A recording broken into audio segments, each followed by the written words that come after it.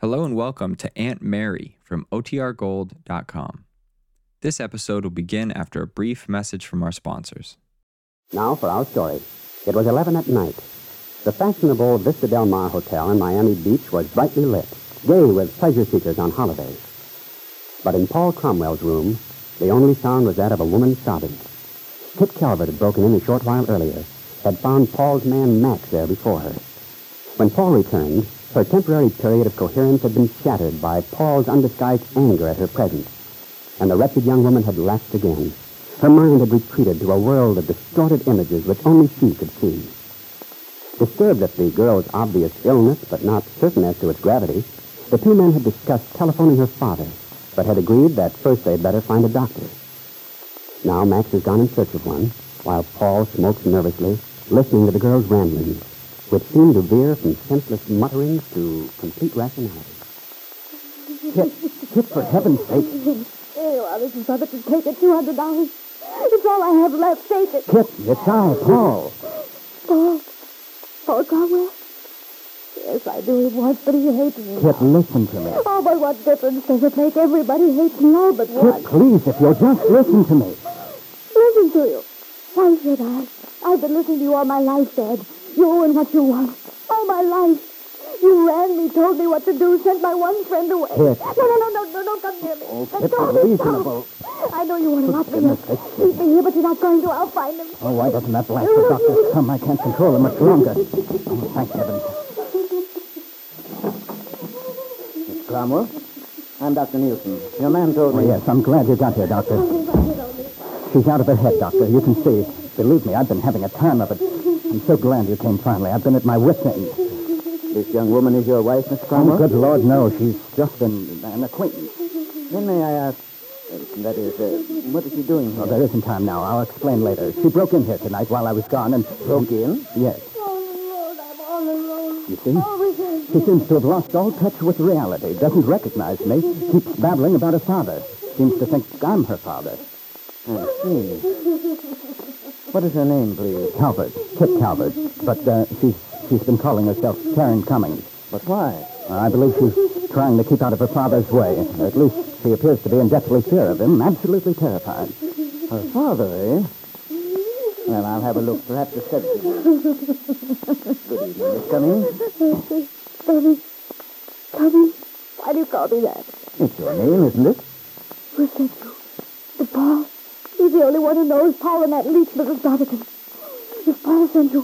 Perhaps I made a mistake. Perhaps I have you confused with someone else. Would you prefer to be called Miss Calvert? Calvert. Yes, that's my name. But what are you doing here in my room? What are you doing here? Oh, Miss Calvert, you're ill. You've been under a strain, I'm afraid. I want to help you. Help me. Oh, that's wonderful. Well, if you want to help me, just keep Dad away. Don't let him find me. I'm a doctor, Miss Calvert. I want to make you feel better if I can. A doctor? Yes, Dr. Nielsen. Well, Dr. Nielsen, I'm afraid you've made a mistake. I'm not in need of your services, thank you. I'm quite all right. It's true I've been having this beastly headache, but... Yes, the headache. That's what I want to ask you about. Now, how long have you been having these headaches, Miss Calvert? I don't know. Ages.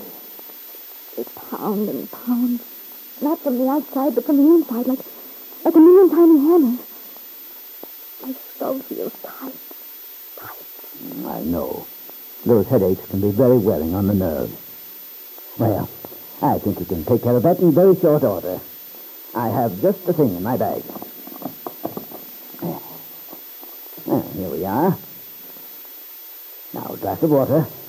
I see you have one already here on the table. Now, if you just swallow this capsule. No, I won't. What's in it? What are you giving me? This is another one of bad tricks. Now, this will make you feel better. For the headache, you know. Oh, yes, it's a headache. Beastly headache.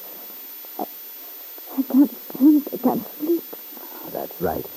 This will make them go away. Just swallow it down with a little water.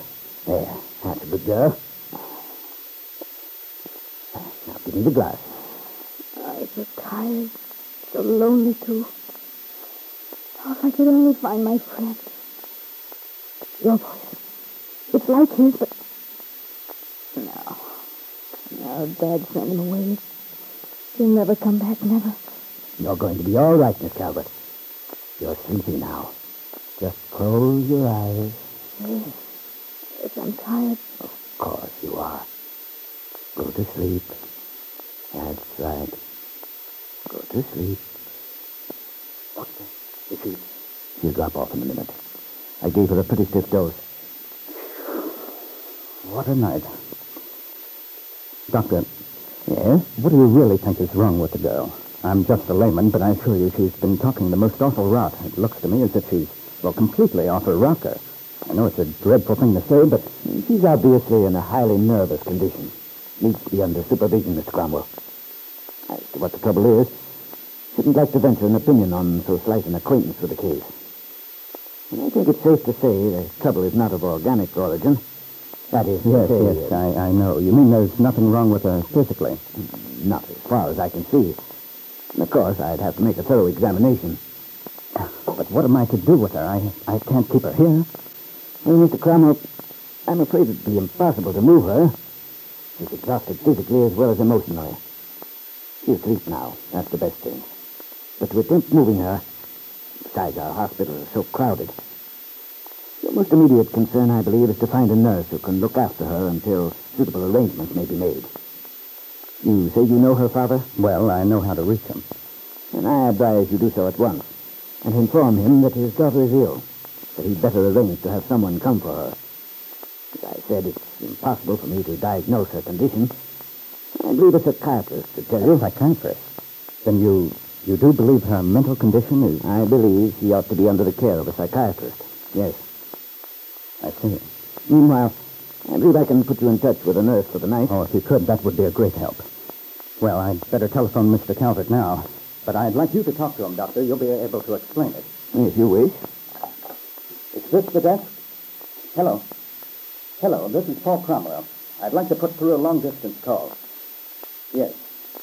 To Wakefield. No, I don't know the number, but the name is Ben Calvert. C-A-L. Yes, that's right. Will it take long, do you think? Oh, good. No, I'll wait. They say they can put me right through, thank heaven. This time of night, the lines are usually not so busy. Calvert. What? That name, Kit Calvert. Just trying to place it. Seems familiar somehow. Oh?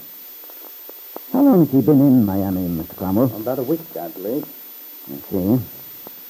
Has she been hysterical like this before? I don't know. I haven't seen much of her. The once or twice I talked to her, she did seem, rather irrational. I didn't pay any attention to it at the time. Besides, frankly, I thought she might be putting on a bit. Are you very well acquainted with Miss Calvert, Miss Cromwell? I've known her for several years, yes, but I don't see that has anything to do with it. I was just wondering about her history. You see, it's... Hello? What? Oh, he isn't? Well, then where can I... Not until tomorrow. This is very important, operator. Don't they know where he could be reached? Yes, I understand. Thank you. Glasses. Wasn't he in? No, they don't expect him back until late tomorrow night. He's gone out of town. Paul Cromwell looked hopelessly at the doctor. It seemed, whether he liked it or not, that he was to be burdened with the responsibility of Kit, the girl he'd sworn would never again be able to involve him. What, Paul asked himself, was he to do?